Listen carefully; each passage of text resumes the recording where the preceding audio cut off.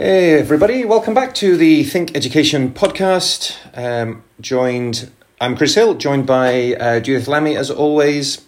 Today we are going to talk about, some of our recent conference experience. Both you and I have been at conferences in the countries where we reside, which I guess is relatively unusual, maybe. But you, at the time of recording, how many days is it since you attended the UK Unit conference? Is just a couple? That was on Monday and Tuesday of this week, yes, and it's Friday. Okay, so by the time of going live, it'll have been Monday and Tuesday of the previous week, I guess, right? That's right. That's right. Yes. And I was at COP28, I guess, just a few days before you were at your conference, so what will have been sort of a weekend or two ago. So we thought, it seems like, we're getting a lot. I personally am really enjoying these sort of tales from the conference circuit, and yes. And then living in the moment, but also reflecting on things as they happen, and also that thing where you're sitting and going, "Oh, this is going to be something I can talk to Judith about." This is a good panel. Yeah. This is fodder for conversation down there. And then you realise, hang on, I think somebody asked me a question. You think, sorry, I was thinking about a podcast. I'm on the stage. Yeah.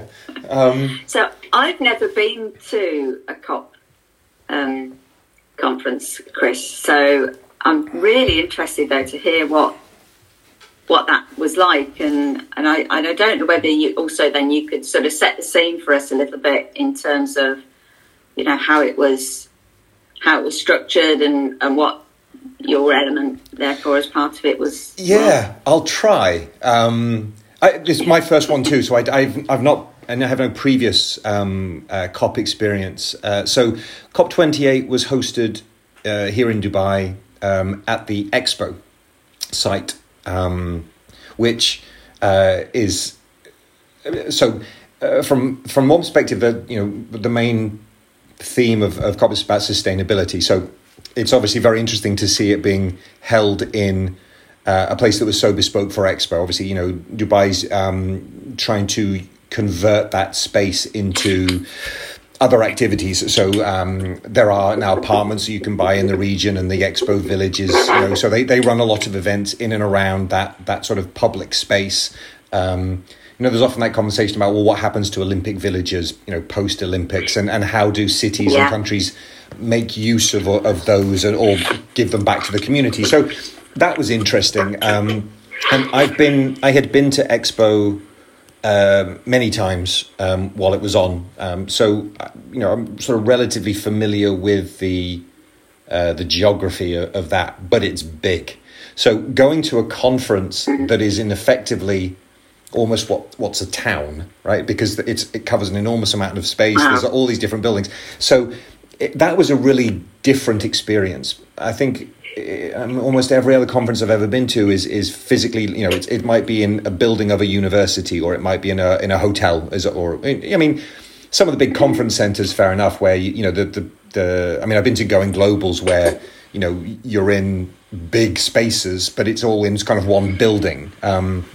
This was just huge, and I think. I don't suppose you don't tend to. There's different zones in the Expo, and so you have passes to different, like green or blue, etc. So you could potentially not really get the sense of the scale if you'd never been to Expo before and you stayed in one zone. You were sort of walking 10 meters, 20 meters between buildings. But if you understand the sort of geography of the place, it's like, wow, this is huge. And so from that perspective. I attended a very small amount of it, right? I was in a few buildings, in a few rooms, and even in those rooms or those buildings, there's multiple parallel sessions. So that the sheer logistics of what was going on is, I think, beyond the scope of what you can reasonably take in. So how do you even know what's going on? Is there an app? Oh, yeah, is there a book? Is there No, there's a series of books? There's an app. There's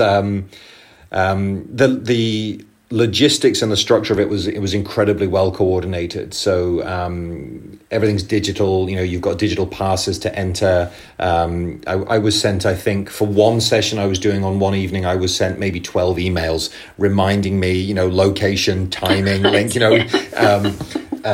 where you should park, and equally saying, ideally you should take the metro. It's more sustainable, and sort of. But you tended to get a little bit more sort of tunnel vision because you simply can't take in everything. Like there's just that many parallel sessions. So you often sort of were in zones or even you stayed in this building and there was multiple things sort of going back to back, or indeed in parallel, obviously, because just the sheer amount of volume of material, I guess. And so what. I was part of a panel on the Saturday afternoon, our time, Dubai, which was a little unusual. So it was a little unusual for COP, I think. So it was coordinated by Dr. Zenith Reza Khan, colleague of mine at University of Wollongong, Dubai. She's been on the podcast before. She's the president of the Integrity Center here in the UAE. And she'd put together this panel which included colleagues from Middlesex University, from Wollongong University, myself from the British University in Dubai, a colleague from the Mohammed bin Rashid School of Government, and a colleague from Sharjah College, and two students, one of which was a university student and one was a high school student, that was very interesting. That's yeah. And the title of the panel was Academic Integrity for Sustainable Climate Change. And it was one of those things when I remember looking at it and thinking, I'm not really sure how this fits. Like, it's a lot of words in a thing. I'm like, I'm not sure how it works. And I mean, obviously it was accepted by COP and it was in the Ministry of Education pavilion. And we were almost like they're trying to entice everybody into it by putting all the keywords all the buzzwords in one go. Integrity, climate change. Yeah. And so, Zenith put together a great panel, which, and in particular, organised the panel really well, where, she was talking, she first got people involved in policy to talk about, the value of integrity in research and the value of integrity in data. So what it is that the role universities have in protecting data and, analysing data and using data in the public sphere and how that can impact in policy. And she turned to students to ask them to think about, how integrity and academic values are taught at a young age at high school and at university. And then she talked to teachers about their role in the classroom. And then she turned to colleagues talking about, what role do universities have in terms of teacher training and development. And there was a conversation around connecting the academic integrity and values and what it is we teach and how we teach and how we as universities uphold these types of things and how that balances with society, which is so competition driven, and the conversation or the link was made between, if you have somebody going through schooling and going through university who's always looking at, I'm always trying to get an A, I'm trying to get 100%, I'm not allowed to fail, I'm always reporting the best, that's my focus. That person, when that person, he or she becomes the CEO of a company, are they going to be honest in reporting, their impact on the environment, or are they going to be more focused on, well, this is what I've been taught and this is how I win at this game effectively. And so I shouldn't, obviously it's never a very good idea to doubt Zenith, and she linked it all very, very well through her chairing of the panel. And so it became just a really interesting conversation. I mean, I was the last one on the panel to be asked a question, and I managed to talk about IB learner values at my daughter's school. I talked about the need to basically abolish all grades at university. I think I quoted Winston Churchill. I mean, it was kind of a really sort of eclectic conversation, but really really fascinating to be part of a panel which on the surface, yeah, as you say, looks like it's, well, we've got 12 buzzwords, let's stick them, in an order. But then, to really think about the role, not just a university, because we obviously were talking about education more broadly, but the role that education has, and formalized education has in society and societal development. How we think of information and how we trust information and how we interrogate information, and then how we prepare people for the world. And that conversation about problem solving, that conversation about skills, the conversation about impact that we've had, for many conversations over the conversation about grades. And so it was a really, really interesting conversation, which and we had a full house and audience, so it was that went well. Well, I was going to ask you about the audience actually. What was the audience like? Because it is such a it's a broad topic, isn't it? There's so much going on. You must have so many different people from different sectors, because very often, in the kind of conferences we might go to, or academic conferences, there might be large ones that then sort of filter down to certain areas, but by and large you've got people of an ilk, haven't you, from certain types of the sector, whereas I imagine something like this, you've got people from all walks of life. Who do, in which case, how do you pitch it? And I suppose also then, what do you do after it, if indeed you do anything after it? We had, I think the audience probably in a way reflected the panel, in that we actually had some students in attendance. One of a high school student asked a question, which is always, really refreshing to be on the other end of that type of conversation. That was really interesting. We had sort of policymakers, we had some teachers, and I'm sure we had some people who, had wandered in because we were in between, the session before and the session after that they were interested in. Given the scope of what was going on in the conference.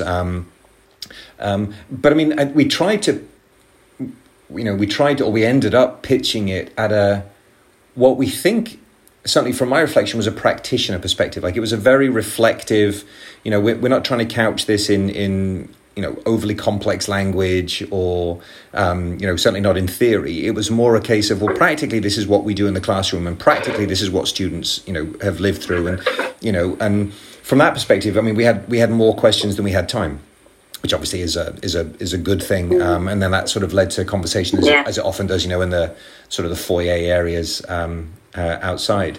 It was an interesting experience. As you say, a lot of academic conferences are, more rigid is probably not the right word, but they're more sort of formulaic, right? Because they are structured against a certain way. And this was just a really interesting conversation. Most of us on the panel knew each other already, or certainly sections of us knew each other. So that was nice and relaxed. Yeah, and I suppose, though, from that point of view, the reason I'm asking about the audience as well is also it's then how you gauge what you're going to say yourself, don't yes. you? Because, as I say, if you're at a TNE conference or a conference on international higher education, or the kind of ones that we often go to, there's also just a common level of understanding about various things that you just know that people know, so you don't have to actually either explain them. You've just got that common level of knowledge, haven't you? It's like not being at a beginner level in language. Yeah. You're already sort of all intermediates, so you don't have to go back to saying hello, my name is, and that kind of thing.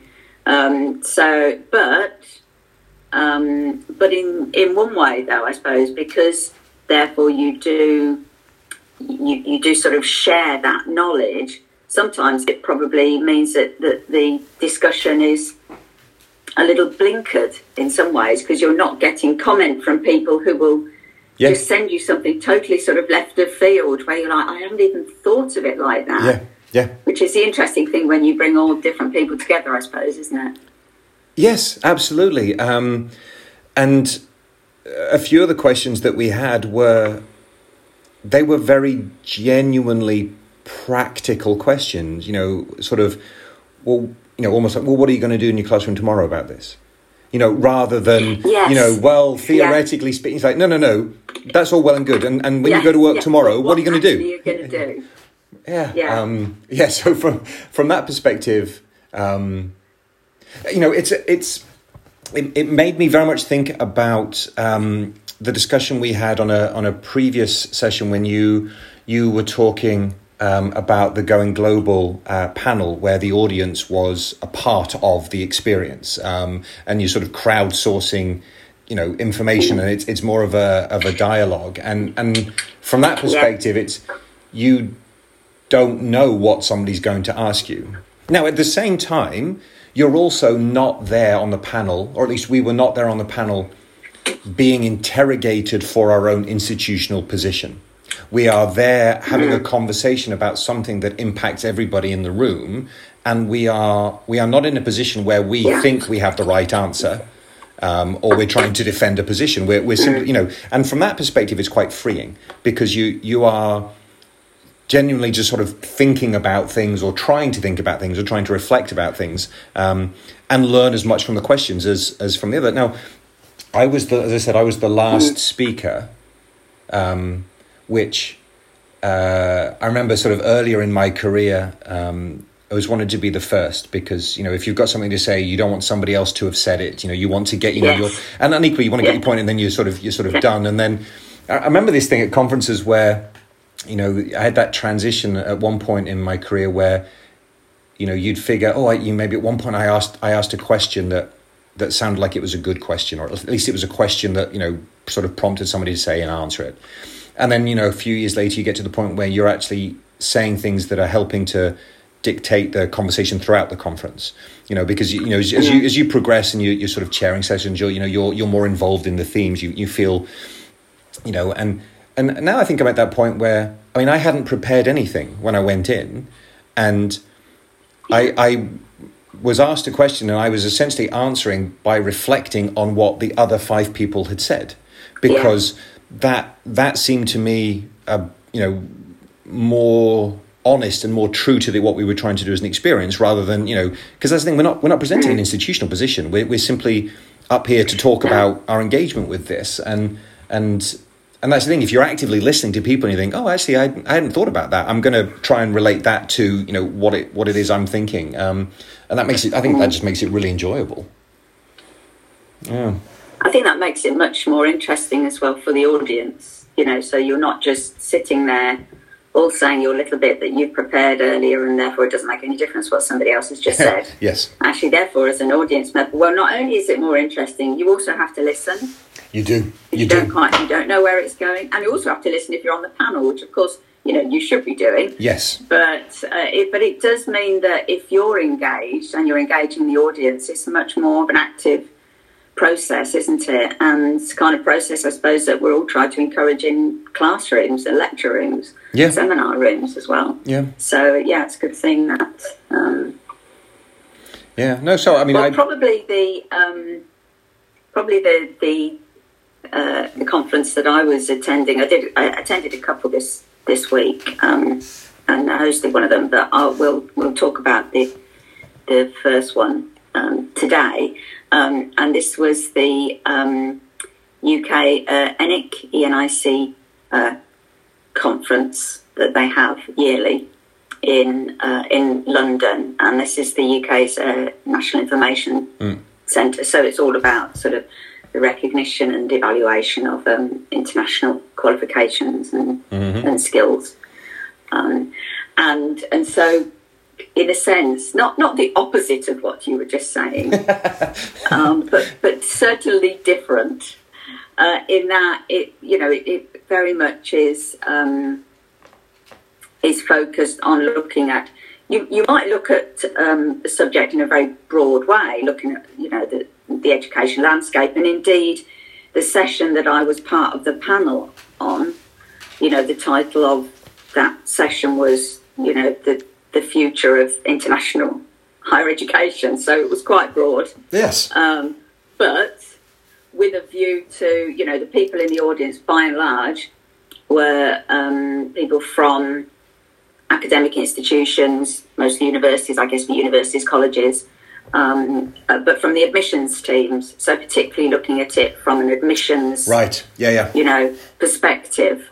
So there were a few people, such as myself, such as yourself, who were there, but by and large, it was a much more focused discussion. So some of the discussions that there were across the conference and some of the smaller sessions and workshops were practical workshops. So, you know, this change has come in with regard to recognition of a qualification. What are you going to do about it? Yeah. So the person that was asking these questions, you know, the COP would have been delighted at this one because they'd have actually had some concrete, this is what's going to happen new, you know, from next week because this change has taken place.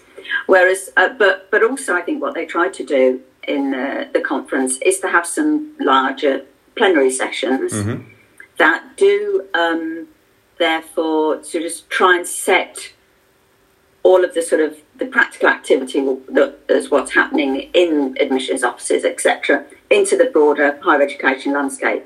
You know, so, all right, I'm doing this and this is my job within this area. But what actually is happening out there? And maybe as well then, why are these changes taking place? So it was really interesting. It's the first time I'd been to the conference, and so I was delighted when they asked me to join the panel. Not least because it was chaired by a friend of the Think Education podcast, Fabrizio. Ah, yes.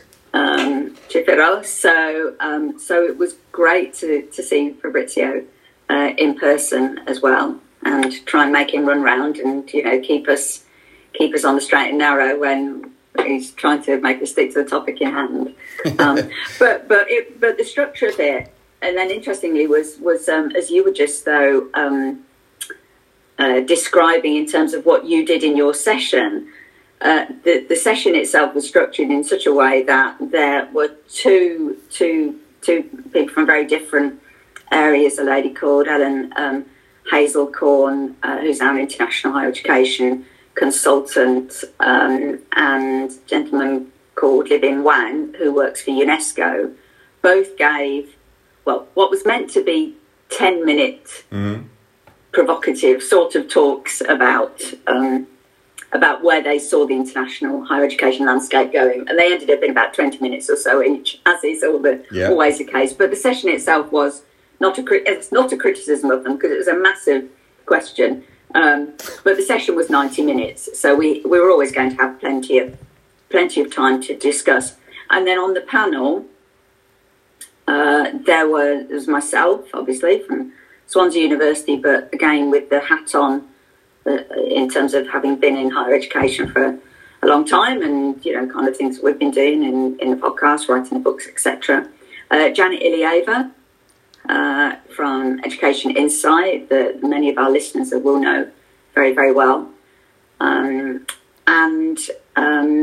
also Jeffrey Williams, who's the CEO of Enrolling.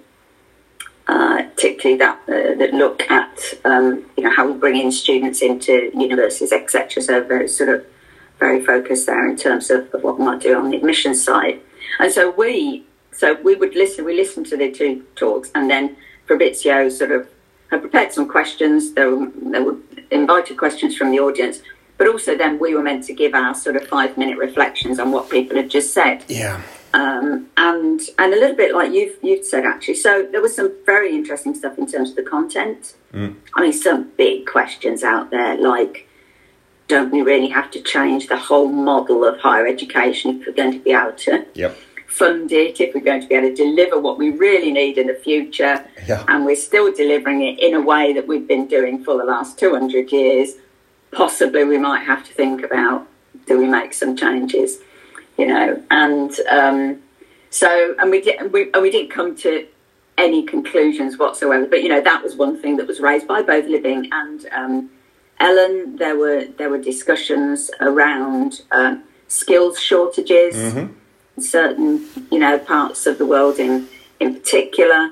You know, the role of vocational education.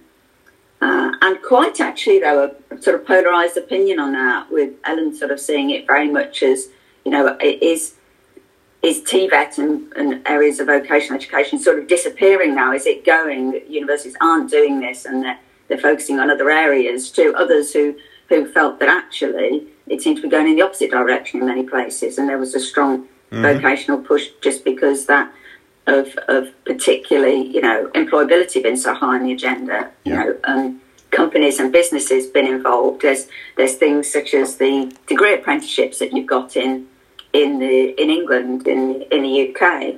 So we were talking about things such as that, and the shift in Libing talked a little bit about sustainability and the sustainable development goals and the responsibility of universities and colleges to be mindful of their planet, and, you know, the whole climate change sustainability agenda and how might we be doing that, to almost the resurgence and re-emergence of the educational hub and the international branch campus. And as we've talked about that a number of times before, you know, something that looked as though it was starting to be on the wane slightly, and then particularly during COVID, you know, the value of actually having physical bases and or partnerships that are really sort of mature all over the globe really came to the forefront, you know, whether that was going to be a shift in perspective.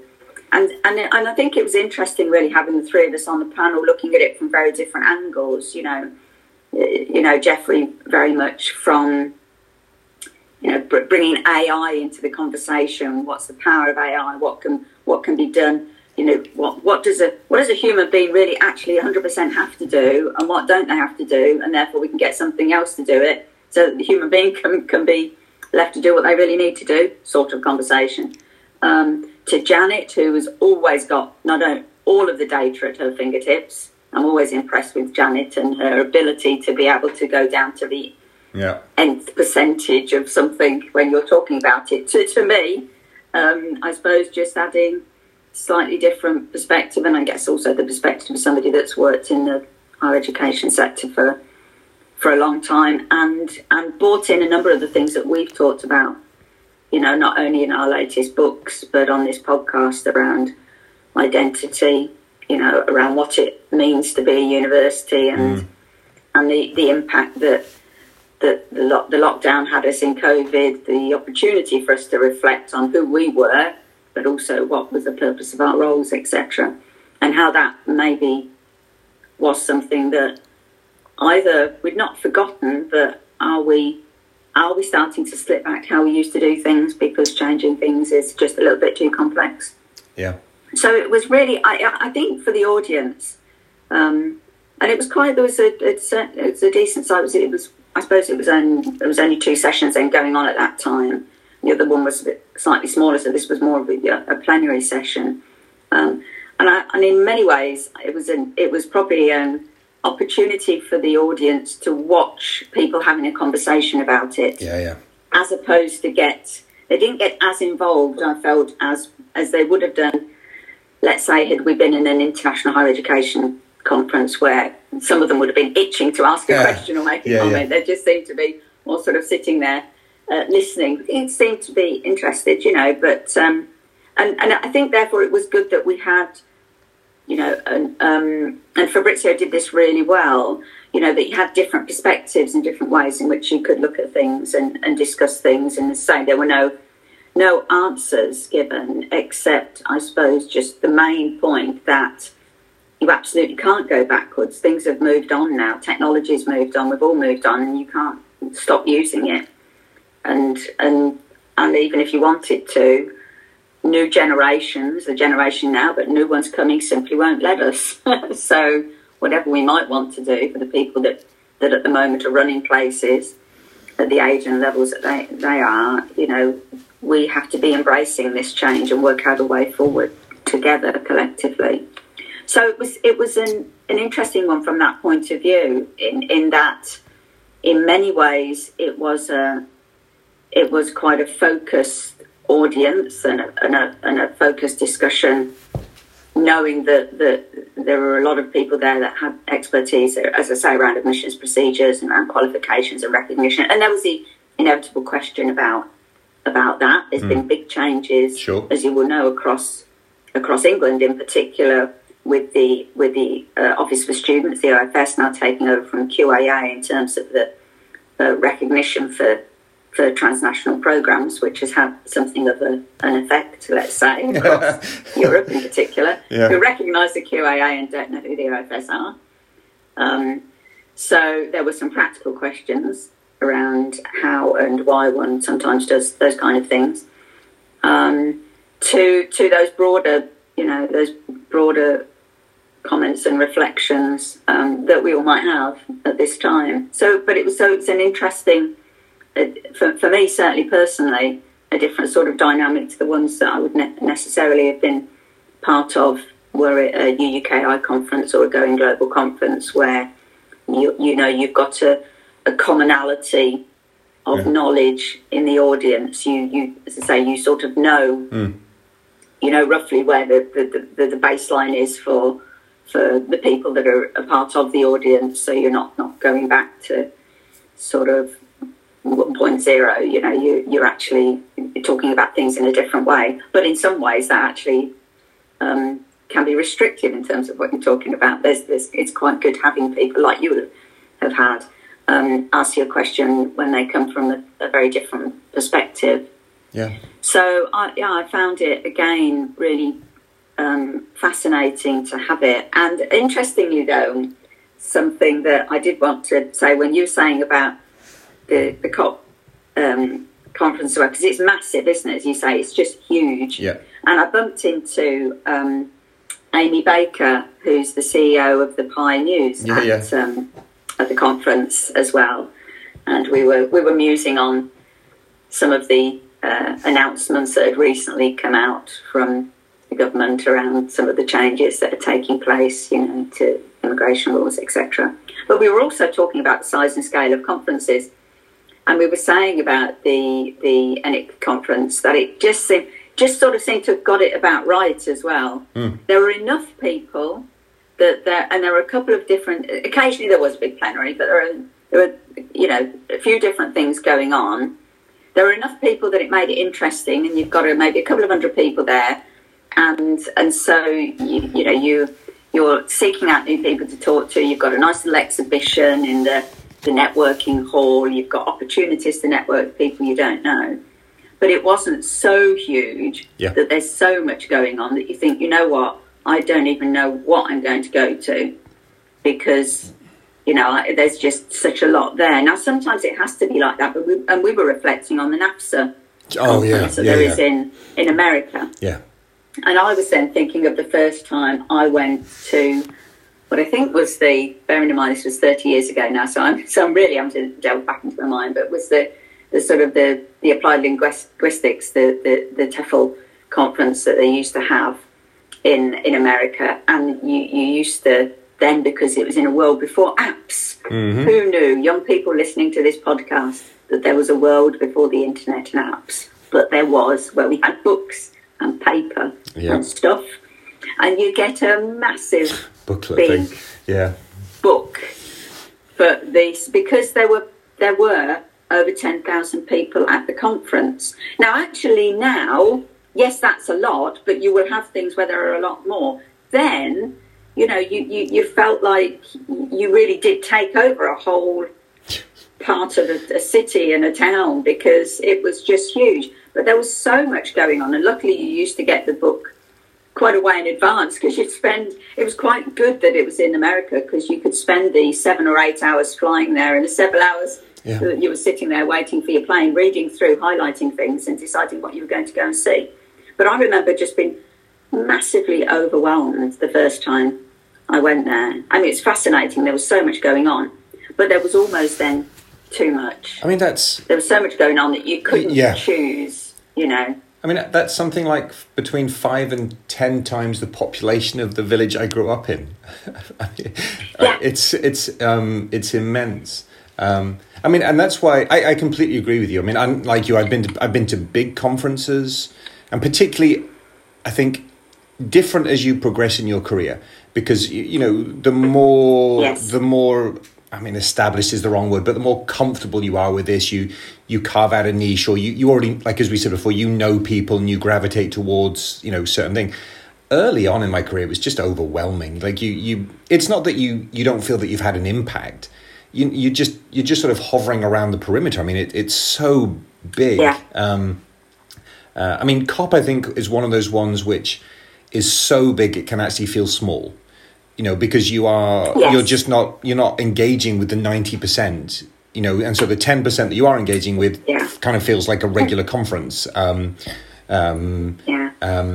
no, I mean, I like the point you were making. I mean, the few conferences I've been able to attend, you know, it's not that easy anymore for me to be able to attend conferences, but the few that I've been able to attend in the last year or two have been, that combination of like smaller panels or interactive panels or just diverse, you know, where you think I don't understand half of the titles of the presentations in this session, but I'm sure I'm going to learn something. And I think I've moved beyond wanting to sit in a big room and just listen to institutional presentations. That in terms of the value of having gone anywhere, or the money and the resources and, you know, the carbon, et cetera, you know, but a conversation where, you know, I could sit and listen to, say, the panel that you're just describing, and listen to people actively think about things, and not know the answer, but just share exactly their own thoughts in live time for something they'd not, and probably a little bit like you. So we had been given a heads up in terms of the kind of some of the things that both Ellen and Libby were going to talk about, and certainly with so I had made, oddly for me, a few notes just to make sure that I had something to say. Not that I felt as though, Chris, I was ever going to, you know, be short of saying a few words. But there were some things I did potentially want to capture. But I went second after Janet in the initial little tour, and she'd said some things though that I thought they were really interesting. And then I thought, you know what, I don't think I want to say these bits at the moment. I want to say something completely different. So I decided to do that. And there was that freedom. And actually that was great, because that also is one of those things we've said, haven't we, that we missed when we were only ever doing webinars or doing Zoom calls or doing things where there was always that structure around it, where you didn't have that opportunity to bounce ideas off people, where we missed the networking sessions, where, you know, when I went in to the conference, because we had what I think is the best slot in a conference is the one before lunch. Because particularly for chairing it, and we can talk about this the next time when we talk about the UKI conference, but there's a certain amount of power, I think, having a session before lunch, particularly when there are closed doors behind people. Because, you know, if they're not paying attention, or if they're not going to ask a question, you can basically say no one leaves this room, and you can smell the lunch coming through, guys. Unless, you know, you're so so, you know, I just think that there's sort of a real power in having that kind of discussion that we missed when we were just not face to face. And I was chatting to people beforehand, and had therefore worked out the kind of people that were in the audience. And I thought, you know, what I was going to say, I'm not sure is entirely well. It might be interesting for people, but I think I can make it a little bit more focused now. And I might find this comment a bit more interesting than that. And so you're thinking on your feet a little bit more, and you'll be more, and I do think it engages the audience more. Because they don't know what you're going to say, because you don't know what you're going to say. And there's an element of, I wonder what that person said. And I actively disagreed with Jeff at one point on it. And I think, again, that's quite good.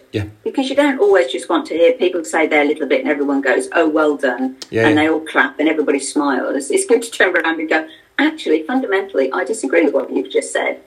But I'm sure you'll come back as well with the comments, you know. So, and that's quite good, because then you are actually watching a discussion and a debate.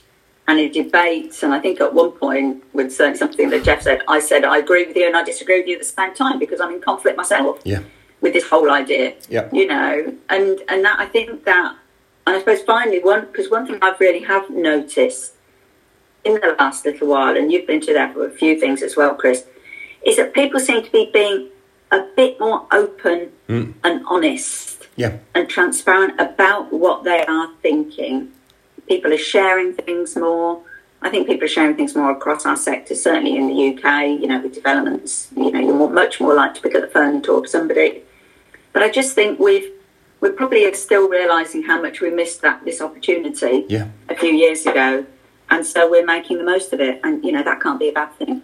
Absolutely. And I think it's a reflection of, it's either reflected in or reflection of. I mean, all of our conversations in the last, whatever it's been, the last 3 years almost since we started regularly Zooming during COVID, and all the stuff we've written and all the conversations I think we've had with people, the comfort level with the fact that there is not a right answer, and the fun or the beauty or the poetry is literally in thinking about something. And the way that you can do that really well is listening to people who you disagree with or who have a different perspective. Because that's the point. It's like, you can be on a panel and completely disagree with somebody and think, that's interesting. Now, it doesn't mean that I'm necessarily going to change completely my opinion, but my perspective is going to alter, and I'm going to think about something differently. And, you're talking about the sustainability of higher education. Like, if we do not reflect and we do not adapt and we do not, think about community and identity and serving the needs, etc., we're going to die as a sector. But I mean, the more that we engage with this, the more that we have these conversations, let's keep them going, right? It's I think absolutely has to be a positive thing. So I mean, and it makes it interesting, and maybe for what we know will be a future podcast coming up, I think it makes it much more engaging for the audience. But when you're hosting or chairing an entire conference, it can make it just that bit more interesting. Yes. More on that. Yes, next soon. Time. Yeah. Well, that's a nice cliffhanger. So do tune in next week for the